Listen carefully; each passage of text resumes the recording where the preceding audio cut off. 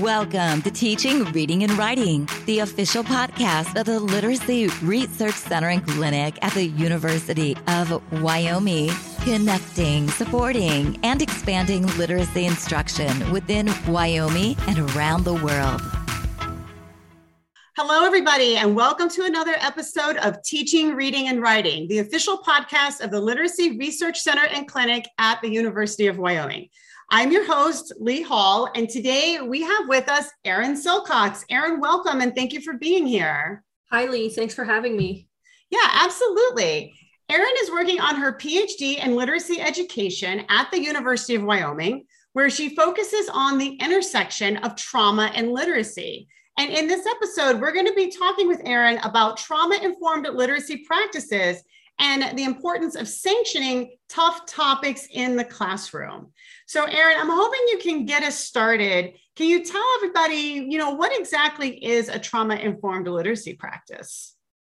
Yeah, that's an interesting question and one that I had to parse through myself, which I did a lot of work on over the summer and in the fall, doing a ton of research because it's not that well established. But what I found is that researchers and literacy teachers alike are doing work that they might not actually realize is trauma-informed literacy instruction, but that whether they know it or not, sometimes they do purposely do this, but sometimes they don't. And a trauma-informed literacy practice is when educators apply the tenets of trauma-informed practices to literacy instruction. And those include things like, there are several definitions of trauma-informed practices, but the three main things that I focus on are a practice that's going to support the recovery of a trauma-affected student, one that's going to give students agency. Trauma is an event in life that can render somebody with a sense that they don't have control. And so trauma-affected students really need that control in the classroom. And then these practices also avoid re-traumatizing trauma-affected students and also attend to the ways that some traditional educational practices, particularly in the United States, have the ability to or the potential to cause trauma or just cause situations that aren't supportive of students' full humanity. So examples of trauma-informed literacy practices that I've come across that I've read a lot about include something called testimony and witness. And testimony and witness is when it's something that Elizabeth Dutro, who is a literacy researcher, has done a lot of work on. And it's a practice where in her research, she has teachers share hardships that they've come across in life to welcome students' own stories of hardship. And students act as witnesses, and then the teacher witnesses if students decide to share their own hardship. And so basically it's welcoming that trauma story into the classroom. Another practice is including trauma literature in instruction. So literature on things like death and grief, things like immigration, incarceration, and other taboo topics. And then finally, some of the research on trauma-informed literacy include just looking at the ways that traditional practices can sort of stifle the recovery of trauma-affected youth. Okay, so if I'm understanding you right, then like a trauma-informed literacy practice, you talked about the tenets. You talked about them having tenets. And then are those tenets the things that you named, like supporting recovery, giving students agency, and avoiding re-traumatization? Yeah. Those are the tenets. Okay. So then really, right, trauma-informed literacy practices, you're taking into account, right, some of these experiences that your students have had, and you're using literacy as a way to support their recovery while also helping them, right, sort of refine their voice, right, and take control over, their learning. I mean, other things I'm sure as well, but over their learning, right? Yeah, for sure. So then this part about sanctioning tough topics in the classroom, which is what we're going to hone in on today. If you could maybe talk with us a little bit about that, sort of share what that is and why it's important to do that kind of work. Yeah. So if students are shown that their lived experiences are inappropriate for school, for instance, if they've had one research study looked at a child who wrote about domestic violence, and then they had a poetry read aloud with the community, sort of a coffee shop kind of thing. Somebody in the audience was really thrown off by the fact that the student was sharing such tough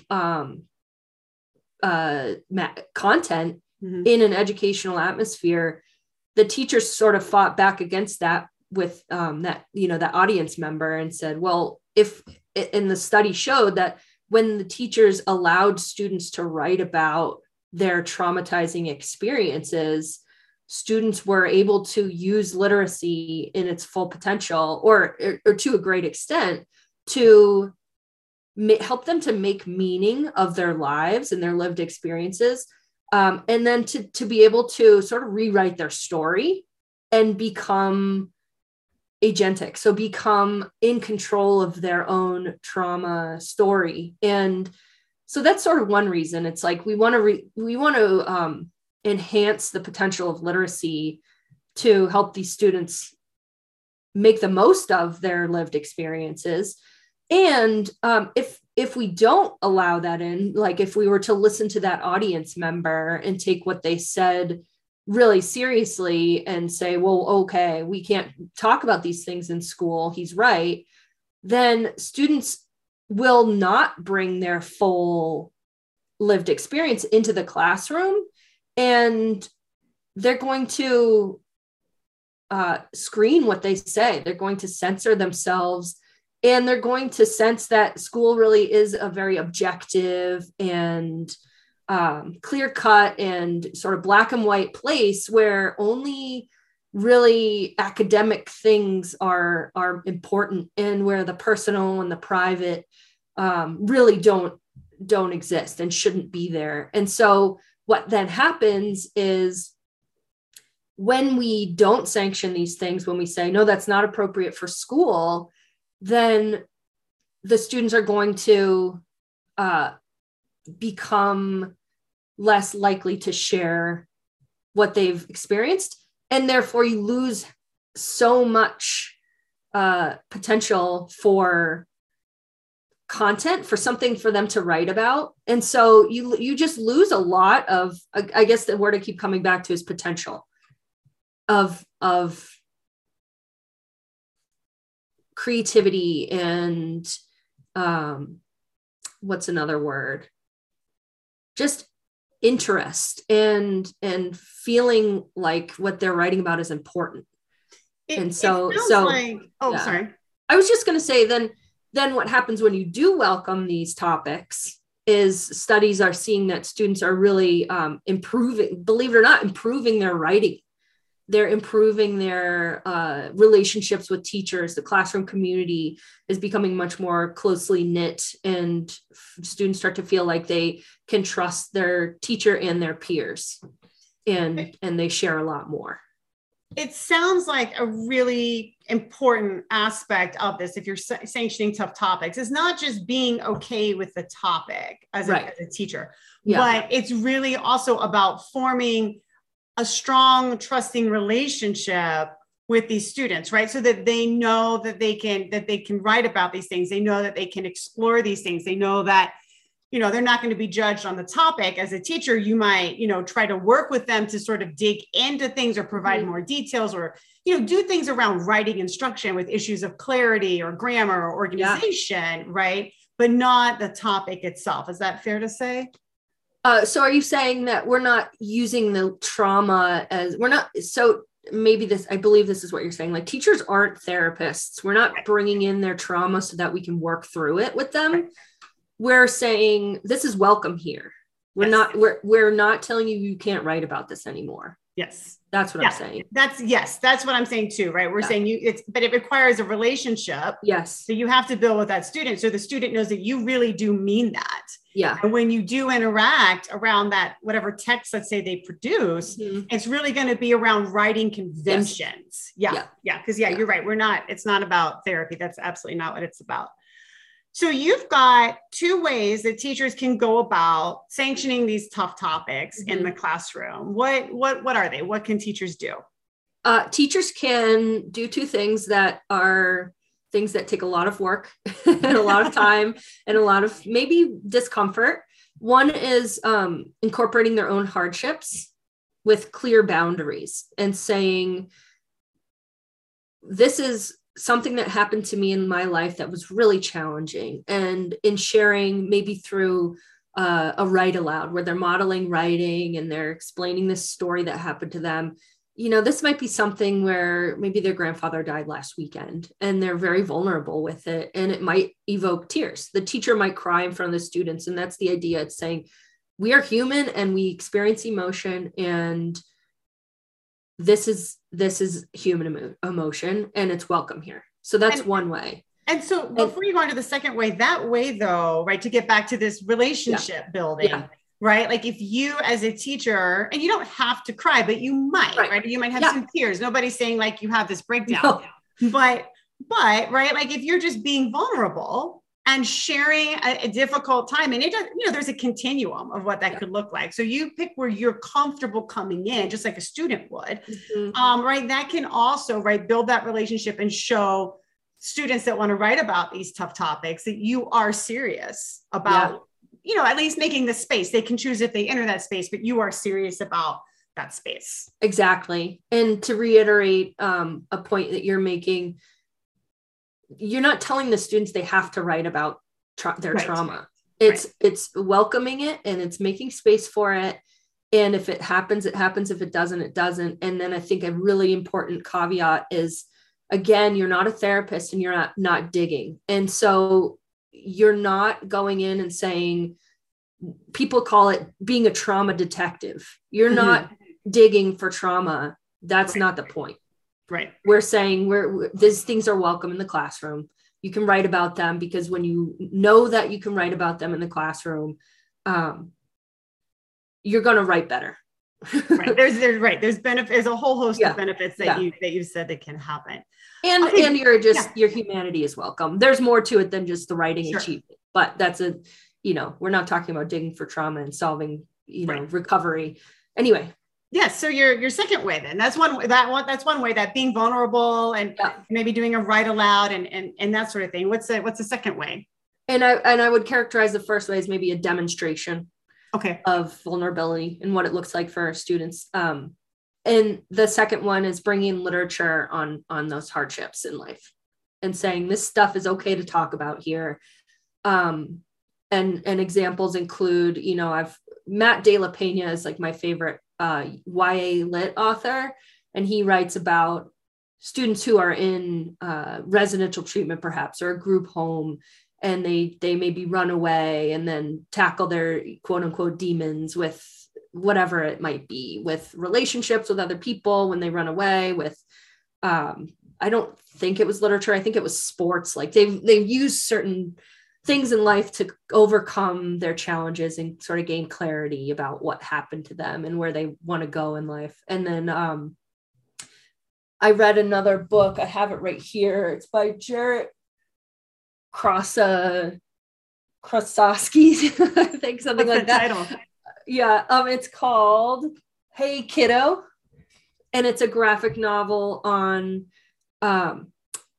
a child whose mother is addicted to heroin. And so she's out of the picture, and he lives with his grandparents, and he doesn't know his father. And so he kind of goes through those hardships within the book. And again, it shows sort of clarity coming through hardships, but also not necessarily clarity and not necessarily closure, but just like, these are the things that we live through, and these are real things that happen in life. And then finally, just some of the topics that I think are taboo, but that are really close to home for a lot of kids in this country are incarceration, immigration, death, and grief. Those are the ones I kind of come back to a lot. And then ones that I think really are imperative to tackle as well are books that deal with the experiences of racism and any ism, any sort of oppression and oppressive experience that people go through. And so, if you're thinking about putting books like this in your classroom, right? Like we're not saying, hey, you have to have everybody read, like do a whole, read aloud. You could do a read aloud and discuss. You could, do book clubs. You could obviously like assign the same book to everybody, but you could also just have these kinds of books available in a classroom library. So it's really about kind of understanding where you are as a teacher with this too, because you might be getting comfortable with this as well, right? And how you introduce this and how you sort of get it integrated into your classroom. There's again a continuum that you might operate on. Is that fair to say? Very much so. Okay. Yeah. And I just, do you want to wrap up? Go ahead. Oh, I was just going to say there are a lot of studies out there that maybe not a lot of studies, but I've read, I know in particular one very important study in my mind showed that teachers are pretty uncomfortable with trauma in the classroom. And that's okay. That's okay. We're not used to that necessarily. Yeah. And it goes against the quote unquote identity kit of what it means to be a teacher, which is like being in control and knowing what's going to happen at every turn and being really mostly like in control of what's happening with the time. And when this stuff comes up, in the topic. And when this stuff comes up, you lose control. And that's what you can. Good point. You don't know. It doesn't go. You don't know. I think that's the thing, right? You don't know. And if you've never done this before, you're not going to have something to say, oh, I've used this book and this is what kids usually talk about. And this is where they usually struggle. You're not going to have a framework. Right. Yeah. So I just think the important part is it's unpredictable and any apprehension you have is really normal and you're not alone. But the last thing I would say is that just be aware of the resources in your school and make sure that if you are doing something that makes you a little bit uncomfortable, make sure that other people know so they're not caught off guard and they don't come in and say, what are you doing? Right. And then make sure that you have the support of the mental health practitioners in your school so that you can go to them if you have issues or if your students have issues, and make sure that you don't feel like you're doing it alone and like don't feel like you're being super subversive. Take steps to avoid that feeling. And on that note, you have a website and a blog that is targeted for this kind of instruction, where you translate research right into this subject and you offer different resources and tools that teachers can use. And so I'm going to put a link to that in the description for this episode so that anybody that wants to access it, and get in touch with you through that, they can absolutely do that. But, Erin, thank you so much for being with us today. It was very informative. We really appreciate it. Yeah. Thanks, Lee. Yeah. And so this concludes another episode of Teaching, Reading, and Writing. Please join us next time.